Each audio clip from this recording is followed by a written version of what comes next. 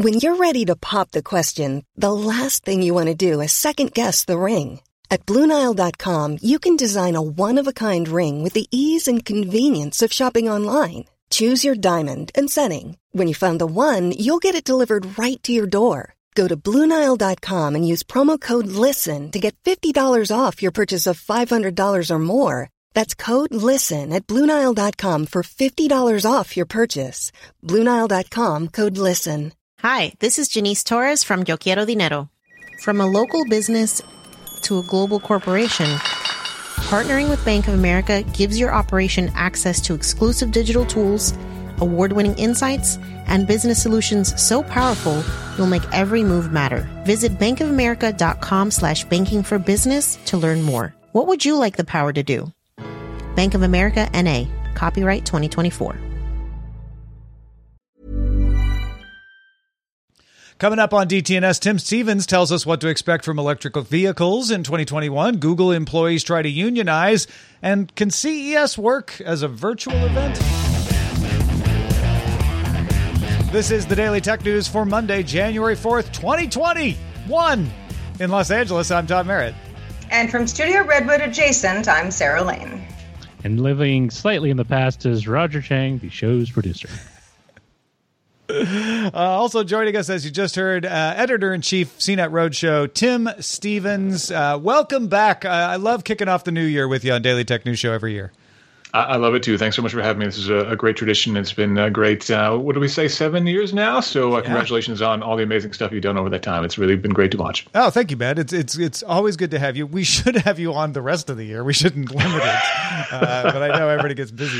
And you got my number, man. Yeah, I know. We'll make it happen this year. But yeah, let's let people know if you want to hear more of us chatting about what we were doing over the holidays, some of the tech stuff we might have gotten. Get that wider conversation at Good Day Internet, patreon.com/DTNS. Let's start the new year with a few tech things you should know. UK Judge Vanessa Barretzer of Westminster Magistrates Court ruled that WikiLeaks founder Julian Assange cannot be extradited to the United States to face trial on charges of violating the Espionage Act. The judge ruled that extradition would be unjust and oppressive, citing that Assange's mental health would put him at extreme risk of suicide if extradited to the U.S. The judge rejected Assange's defense that the charges were an attack on press freedom, saying that the U.S. brought the case in good faith. In 2019, Assange was charged with 17 counts of violating the Espionage Act, resulting from the publication of documents provided by former U.S. Army intelligence analyst Chelsea Manning. TechCrunch's sources say the Indian social network ShareChat is in advanced talks on a new funding round that would include new investors Google and Snap, as well as an additional investment from Twitter, who already invested in them before. This Series E round would reportedly be more than $200 million, Google investing a bunch. Executives at ShareChat have said it's growing exponentially, with its short video app Moj, M-O-J, having 80 million monthly active users as of September 2019. While Quibi shut down its streaming service last year, it had a short life, but, R.I.P. Quibi, its content may live on. The Wall Street Journal sources say that the company is nearing a deal with Roku for its content catalog. Quibi's content would reportedly be added to Roku's free ad-supported Roku channel streaming service. Whoever had the bet that there'd be a Quibi story to lead off 2021, you just cashed in big. Yep, good bingo. Research note by analyst Ming-Chi Kuo, obtained by MacRumors, says Apple may debut its yet unreleased AirTags item trackers. Kuo's like, no, this time it's really going to happen. Previously rumored augmented reality device is going to be coming this year. A few other things in 2021. Kuo also noted new AirPods, more Apple Silicon Macs, which I think we all expect, and Apple's first devices with mini LED displays are among the new products Kuo expects. Well, as far as products that probably are real, Samsung sent out invites to its latest Galaxy Unpacked event on January 14th at 10 a.m. Eastern Time, taglined, "Welcome to the Everyday Epic." The teaser video appears to show a smartphone camera module. Good thing there wasn't a comment there, or it would be like a tease at Epic Games. Welcome to the Everyday. You're right, Epic. Good to see you. All right, let's get to talking about that big story of January 4th, 2021, unionization in tech. Around 227 Alphabet workers have announced they are joining together in an effort with the Communication Workers of America to form a union at Google for both full-time employees as well as contractors. The organization's efforts will be chaired by Google software engineers Parul Kool and Chewy Shah, with union representatives, of course, to eventually be elected by the members. In a New York Times op-ed announcing the union, Kool and Shah cited Google's contract with the Pentagon to use AI in Project Maven, the firing of AI researcher Timnit Gebru, and forced arbitration for claims of sexual harassment as Alphabet management ignoring the concerns of the workers. Those are their examples. They also emphasized the need to bring benefits to contract workers and the payout packages that executives got when they were accused of sexual harassment. Previous tech industry unionization efforts include Kickstarter and Glitch. Google contractors with HCL Technology in Pittsburgh are also unionized. Tech company cafeteria workers in the Bay Area are unionized. So this has been a growing movement, but this is by far the biggest effort yet. The U.S. National Labor Relations Board filed a complaint against Google in December regarding interfering with employees' rights to organize, which could loosen things up a little bit, but that was maybe a signal that this was coming. The next step for the Alphabet union effort is to get recognition from Alphabet. You go to the company and say, hey, will you recognize our union efforts? Now, the company can voluntarily do that, or force it to have an election, which is what Kickstarter did, and that Kickstarter union took about 10 months to get recognized because of that. However, the Alphabet union is not seeking federal ratification through the NLRB. That means they're not going for collective bargaining rights, which is maybe a little less adversarial. We'll see how Google reacts to that. If successful, the Alphabet union would become part of CWA Local 1400. Alphabet told several press outlets, quote, "We'll continue engaging directly with all our employees," which I interpret to mean we're still figuring out how to respond to this. Big deal here, yeah? Yeah, it's a big deal. I mean, when you mentioned Kickstarter and the fact that organization, Alphabet is not that kind of company. Alphabet is a big ass company, and the fact that a very small amount of Alphabet workers, at least on record, are saying we want to do this is one thing. But I don't know. I feel like sure the company will figure out what's best for the company, but based on what it's gone through over the last year and years prior, as far as being too big to fail type of a thing, the idea that the company would push back on employees who have in many cases pretty good reasons to say, here's some discrimination stuff that we faced, here's where the company has not listened to employees that we've made note of, and here's why we think this is a good idea for the benefit of the people who are keeping this company going, has a lot of merit. Yeah, for sure. I totally agree, Sarah. I don't think that Google really has any leg to stand on when it comes to pushing back on this. There's been so much negative PR around all the moves that you mentioned, Tom, just seemingly very short-sighted initiatives at Google and changes in policies that have been really negatively reacted internally and externally.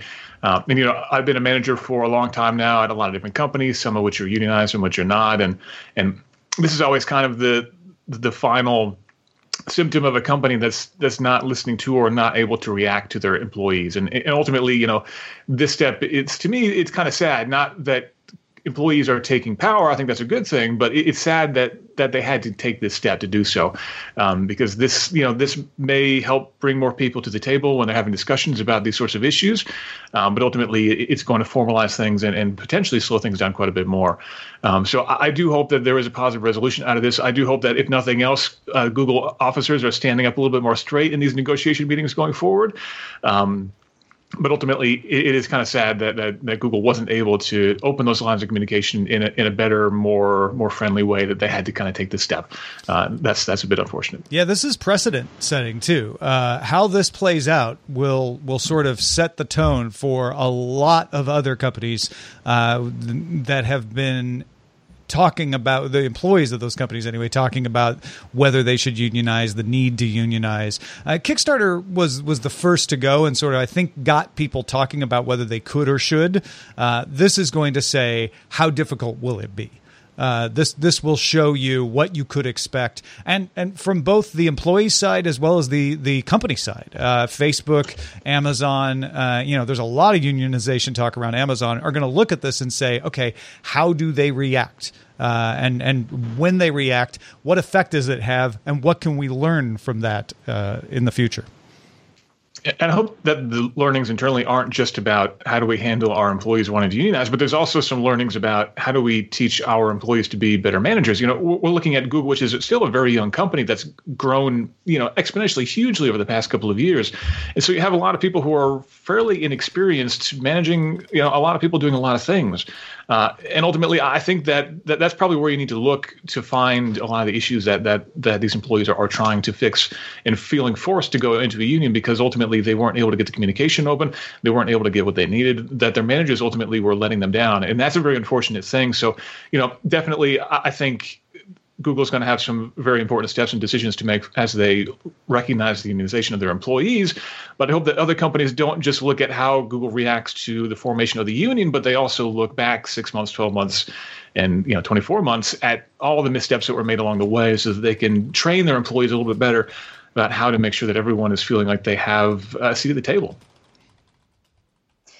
Well, let's talk about Windows. How do we all feel about Windows? I don't do Windows. Oh, wait, no, different story. Yeah.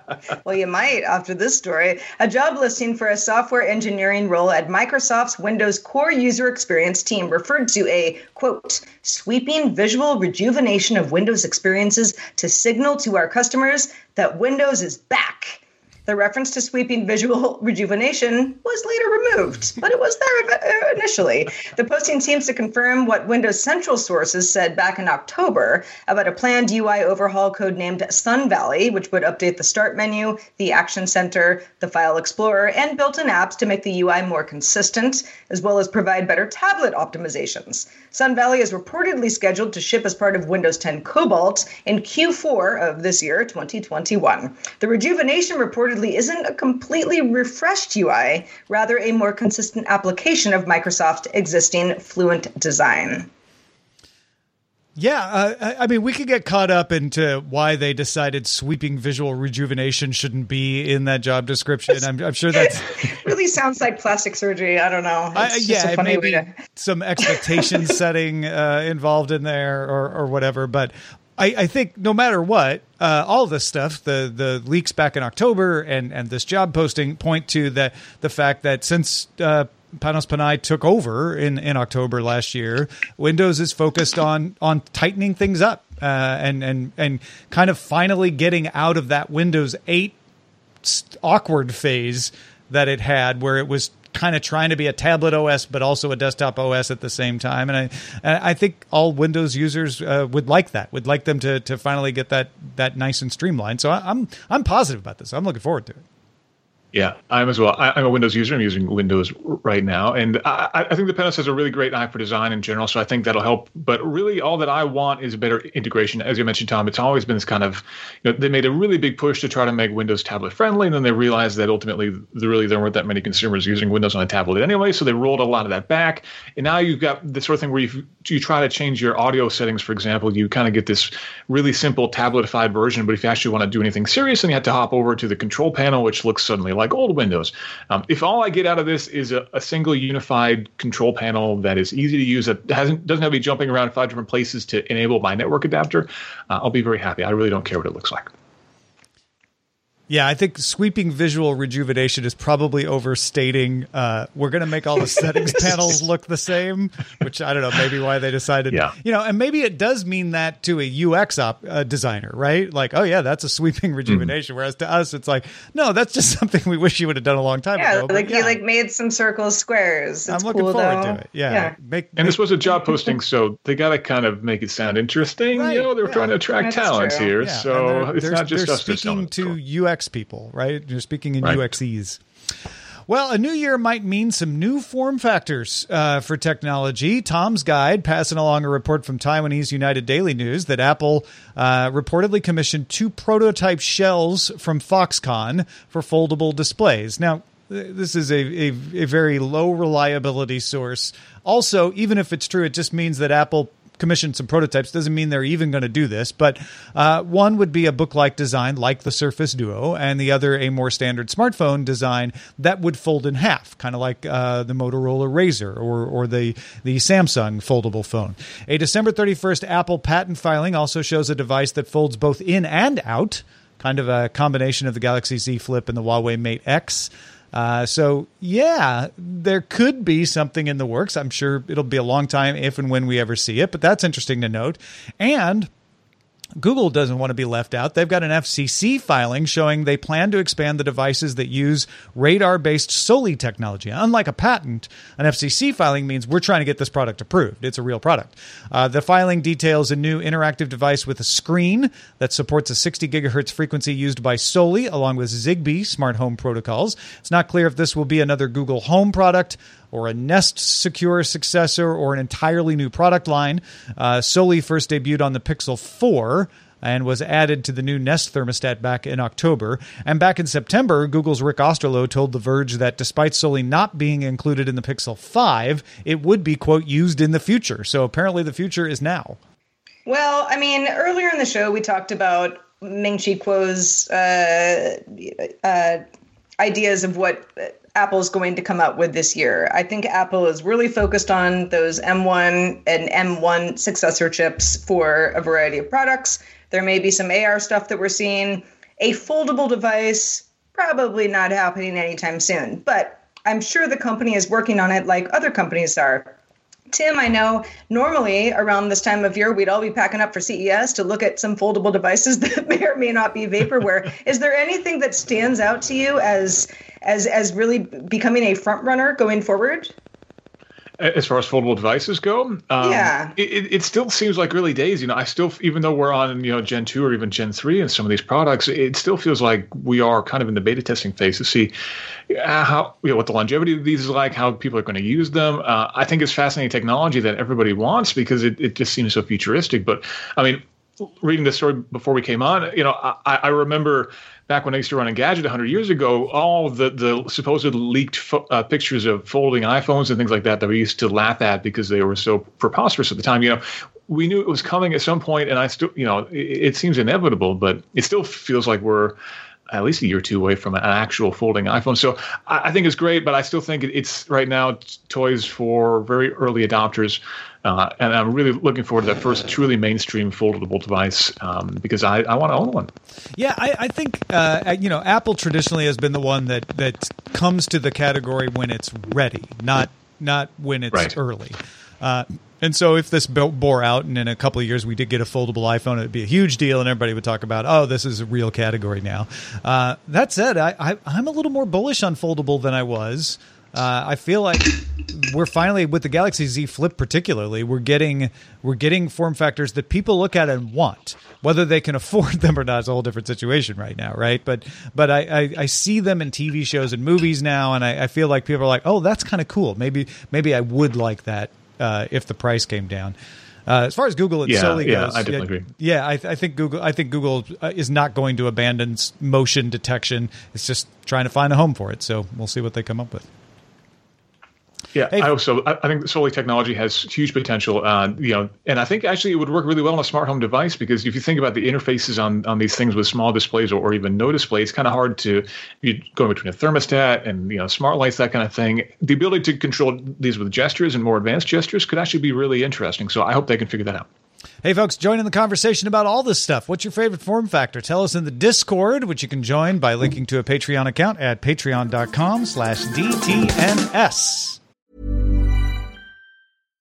If you're looking for plump lips that last, you need to know about Juvederm lip fillers. With Juvederm Volbella XC and Juvederm Ultra XC, your lip look, whether it's subtle or bold, can last up to 1 full year with optimal treatment and no additional maintenance. Find a licensed specialist and see if it's right for you at Juvederm.com today. That's JUVEDERM.com. Add fullness to lips in adults over 21 with Juvederm Volbella XC or Juvederm Ultra XC. Do not use if you have severe allergies or a history of severe allergic reactions, or if you're you're allergic to lidocaine or the proteins used in Juvederm. Tell your doctor if you have a history of scarring or taking medicines that decrease the body's immune response or that can prolong bleeding. Common side effects include injection site redness, swelling, pain, tenderness, firmness, lumps, bumps, bruising, discoloration, or itching. As with all fillers, there's a rare risk of unintentional injection into a blood vessel, which can cause vision abnormalities, blindness, stroke, temporary scabs, or scarring. For full, important safety information, visit Juvederm.com. The Claude 3 model family from Anthropic is your one-stop shop for enterprise AI. With models at every point on the price-performance curve, you no longer have to make trade-offs between intelligence, speed, and cost. Claude 3 Opus sets new industry benchmarks for intelligence. Sonnet strikes the perfect balance between skills and speed. And Haiku is the fastest and lowest cost model on the market, perfectly designed for high-volume, high-speed use cases. Join the thousands of enterprises who trust Anthropic to keep them at the frontier. Visit anthropic.com/Claude today. My business used to be weighed down by the complexities of in-person payments. Then, Stripe Tap to Pay on iPhone came along and changed everything. With Stripe, I streamlined my payment process effortlessly. No more juggling different methods. Just a simple tap on my iPhone and transactions are complete. What's truly remarkable is how Stripe caters to all my customers' preferences. Whether they're using cards, Apple Pay, or other digital wallets, Stripe ensures a smooth checkout experience every time.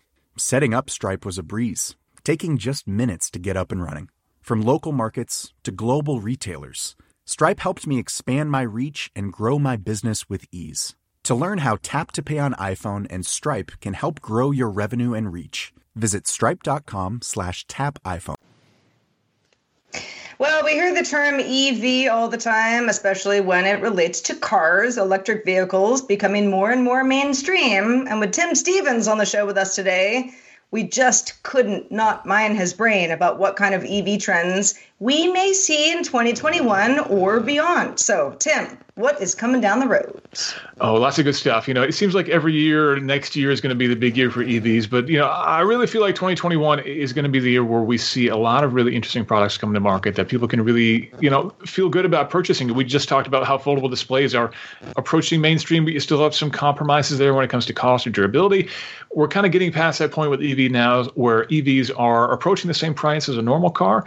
They have range in excess of 200 miles, which is the point where you can kind of stop having range anxiety, and cars that look good and are fun to drive. I'm really bullish this year about Ford's Mach-E.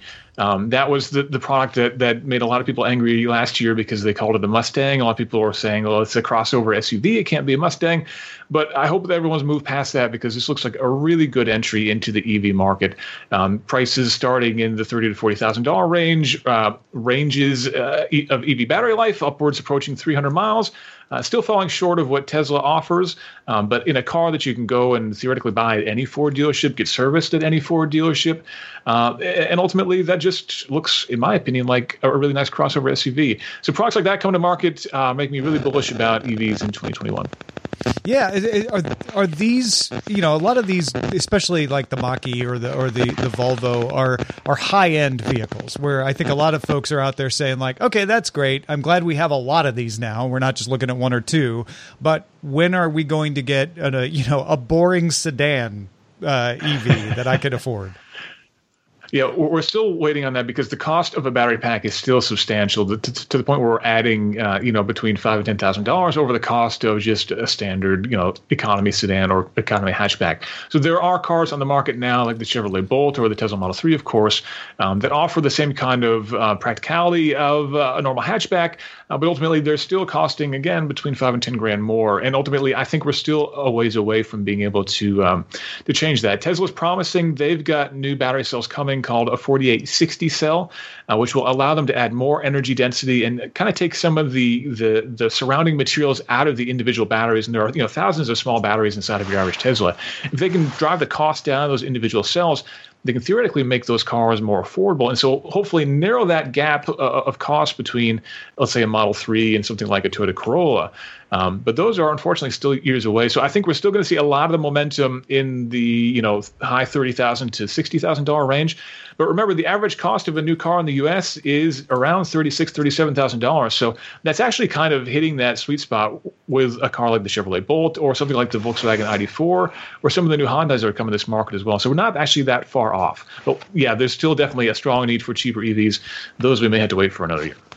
As a person who drives a Volvo XC60, the idea of getting a recharge, even the 40, which is a lovely car also, I mean, I am a big fan. However, we're still kind of in that point where, sure, charging stations are becoming more common, especially, if you're living in California and you're on the 5, it used to be like there was one place where you could do it. Now there are many, but it kind of has to become this ubiquitous thing that's like gas. Because as a renter, I don't own my home. I can't plug in my car. Where am I going to plug in my car? Lots of people have that issue. Like, that sounds great, but unless you have a certain setup at home, you can't really do this. So you have to have the equivalent of gas stations around so that you feel like you can be mobile and never have to worry about running out of steam.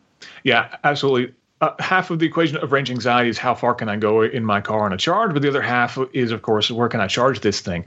For people who own their own home, the solution is pretty easy. You come home, you plug it in at night, and then you're probably pretty good. Or if you happen to work somewhere that has a charger at work, which is becoming increasingly common, if you can charge it up while you're in the office during the day, then that may solve the issue as well. But that's definitely something that we need to see more charging stations, if only to give people that peace of mind. We've seen studies in Japan, for example, in the early days of EVs, where Nissan gave out Leafs, or excuse me, it was Mitsubishi that gave out IMEZ, which was one of the early EVs, which had very short range, in the order of 50 or 60 miles, and people just weren't using them because they didn't feel comfortable. Mitsubishi put in a lot of chargers, and suddenly people were using their cars a lot more, but they actually weren't using those chargers. They were just kind of like a safety blanket that people felt that they needed. So there's going to be a lot of changing of thinking of how you attack your car, that I don't necessarily need to charge it up, that I have a gas station in my garage effectively if you happen to own your own home. But there's a lot of infrastructure that's still needed, and a lot of frankly, marketing that's needed as well to make people see the advantages of owning an EV, not just kind of the penalties or the environmental implications. Well, folks, CES set to kick off January 11th. It's an open question how the CTA is going to pull off the biggest product show of the year as a virtual event, certainly the biggest product show in the U.S. anyway. The show will feature a lot of familiar companies. AMD CEO Dr. Lisa Su will deliver a keynote, as will Verizon CEO Hans Vestberg.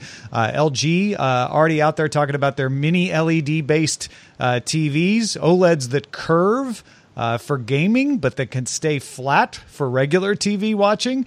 1,000 millimeter radius and variable refresh rate from 40 to 120 hertz. They've got a bunch of transparent OLED cases. We've been to our fair share of CESs. Can a virtual CES have the same impact as a product show? Tim, what do you think?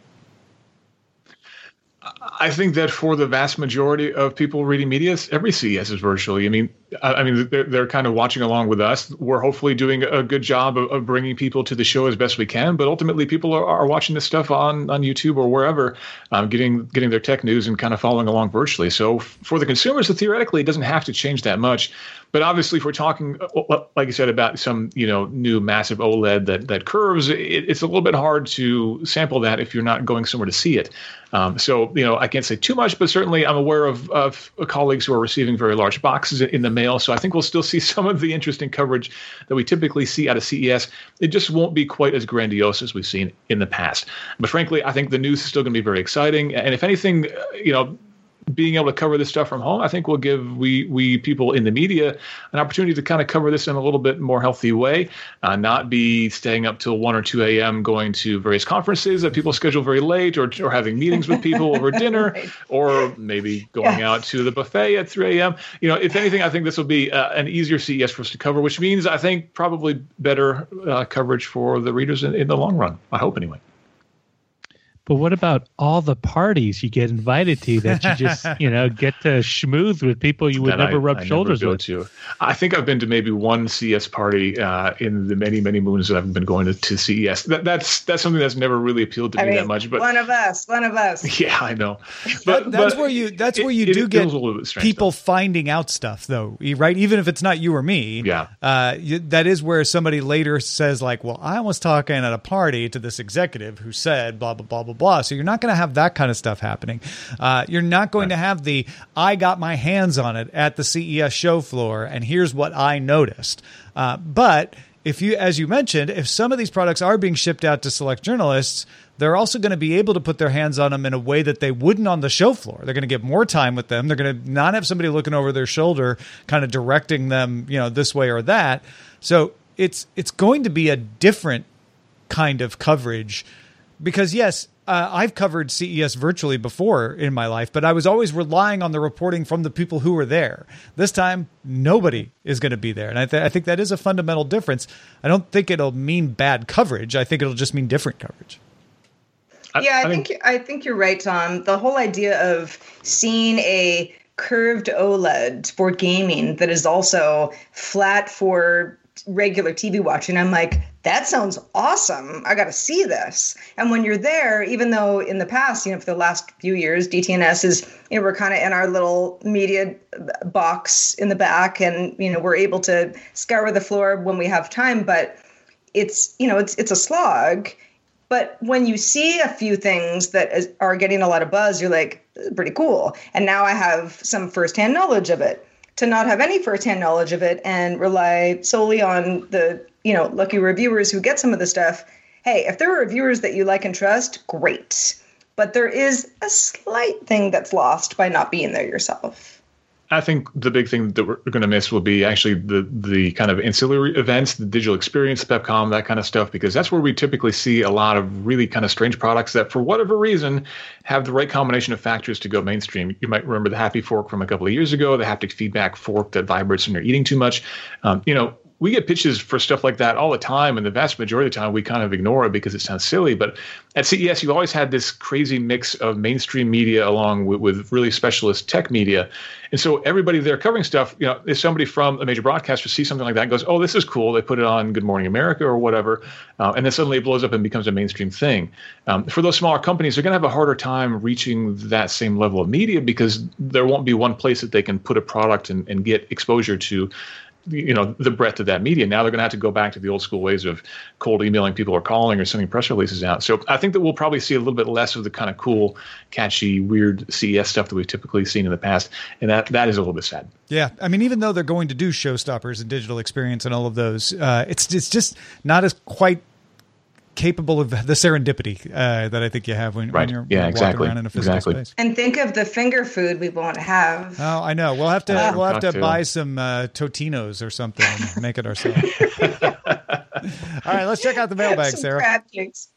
Let's do it. Tim, I'm glad you're on the show today because Matt, a.k.a. Waffleophagus, wrote in about some Apple Car news. We were talking about it at the end of 2020. Reuters had reported, hey, Apple Car news. Sounds like they're working on something, but somewhat hard to say what. Matt says, my mind instantly went to one thing, the Toyota Supra. As gearheads know, Toyota brought back the Supra for the 2020 model year, but they had help. It was created in collaboration with BMW, and if you ask most gearheads, it's more BMW than Toyota. But the really interesting thing is it isn't even manufactured by BMW or Toyota, but Magna Steyr, who makes a whole host of cars for other manufacturers in Germany, including the Supra, the BMW Z4, the Jaguar I-Pace, and E-Pace, so they have a history of manufacturing EVs, also others. Magna Steyr also offers R&D capabilities and makes specific parts as well. So it's totally possible for Apple to design a car and then very quickly ramp up production by partnering with somebody like Steyr, as opposed to the production hell that Tesla went through. According to the Wikipedia entry for Steyr, as of 2018, they were capable of producing over 200,000 cars per year. So while we as technologists know that Apple farms out actual manufacturing, I'd figure it'd be worth noting that major car companies are doing the same thing, and therefore it would be possible for Apple to build a car. Also, Matt says, in conclusion, all that said, I still don't think they'll do it.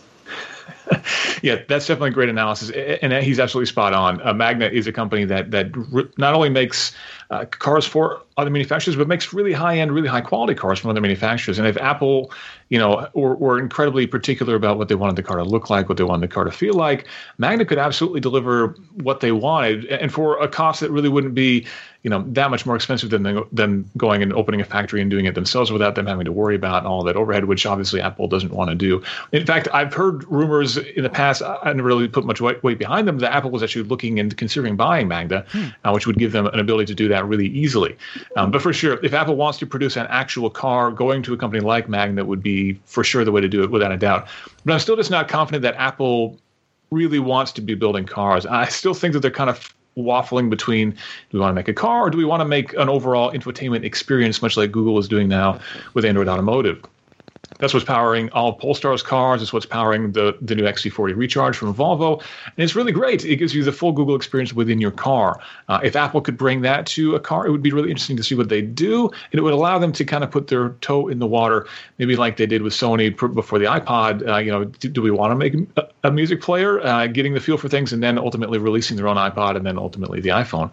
Maybe that's how they kind of wade into the transportation market. Yeah, because there's the other side of it is dealerships and sales of cars as well, that even if they use Magna, they would have to develop all of that themselves if they wanted to make it a car that they were doing, not in partnership. So yeah, I think that's good stuff to think about. And or like Sony or the Motorola Rocker. Yeah, that's right. Well, thanks everybody who sent us feedback over the holiday break here on DTNS. Although we had a lot of shows, hope you all were able to follow along during our time off. Feedback at dailytechnewsshow.com is where you can send questions, comments, or anything that we talk about in the show or anything that you'd like us to talk about in the future. We'd also like to shout out patrons at our master and grandmaster levels, including Chris Beneteau, John and Becky Johnston, and Gadget Virtuoso. Also, thanks to Tim Stevens. Happy New Year, Tim. So glad to have you back. And where can people keep up with all of your work? Happy New Year, Sarah. Thanks so much for having me. You can find my stuff at theroadshow.com. I'm Tim_Stevens on Twitter, or just Tim Stevens on Instagram. Excellent. Folks, we have new merch for you this year. I'm able to show it off on the video these days. T-shirts and hoodies. Oh, look at me. With the DTNS 7-year anniversary logo on it. You have to be at the right level to get them, so double check that. And if you are at a level to get them, it's either a sticker at one level or a hoodie or a mug or something like that. You can get a new one every 3 months as long as you stay a patron. So go check it out, patreon.com/DTNS. We are live, y'all, Monday through Friday at 4:30 p.m. Eastern. That's 21:30 UTC. And you can find out more at dailytechnewsshow.com/live. Happy New Year. We are happy to be back, and we'll be back tomorrow with Chris Ashley. Talk to you then. This show is part of the Frog Pants Network. Get more at frogpants.com. Diamond Club hopes you have enjoyed this program. Planning for your next trip? Elevate your travel style with Quince. Quince has all the jet-setting essentials you'll want for your next getaway, like European linen, premium luggage options, buttery soft Italian leather bags, and so much more. And it's all priced at 50 to 80% less than similar brands. Plus, Quince only works with factories that use safe and ethical manufacturing practices. Pack your bags with high-quality essentials you'll be wearing for vacations to come with Quince. Go to quince.com/trip for free shipping and 365-day returns. Hi, I'm Daniel, founder of Pretty Litter. Did you know cats tend to hide symptoms of sickness and pain? I learned this the hard way after losing my cat, Gingy. So I created Pretty Litter, a health monitoring litter that helps detect early signs of illness by changing colors, saving you money and potentially your cat's life. Pretty Litter is veterinarian developed, and it's the easiest way to keep tabs on your fur baby's health right at home. Go to prettylitter.com and use code ACAST for 20% off your first order and a free cat toy. Terms and conditions apply. See site for details.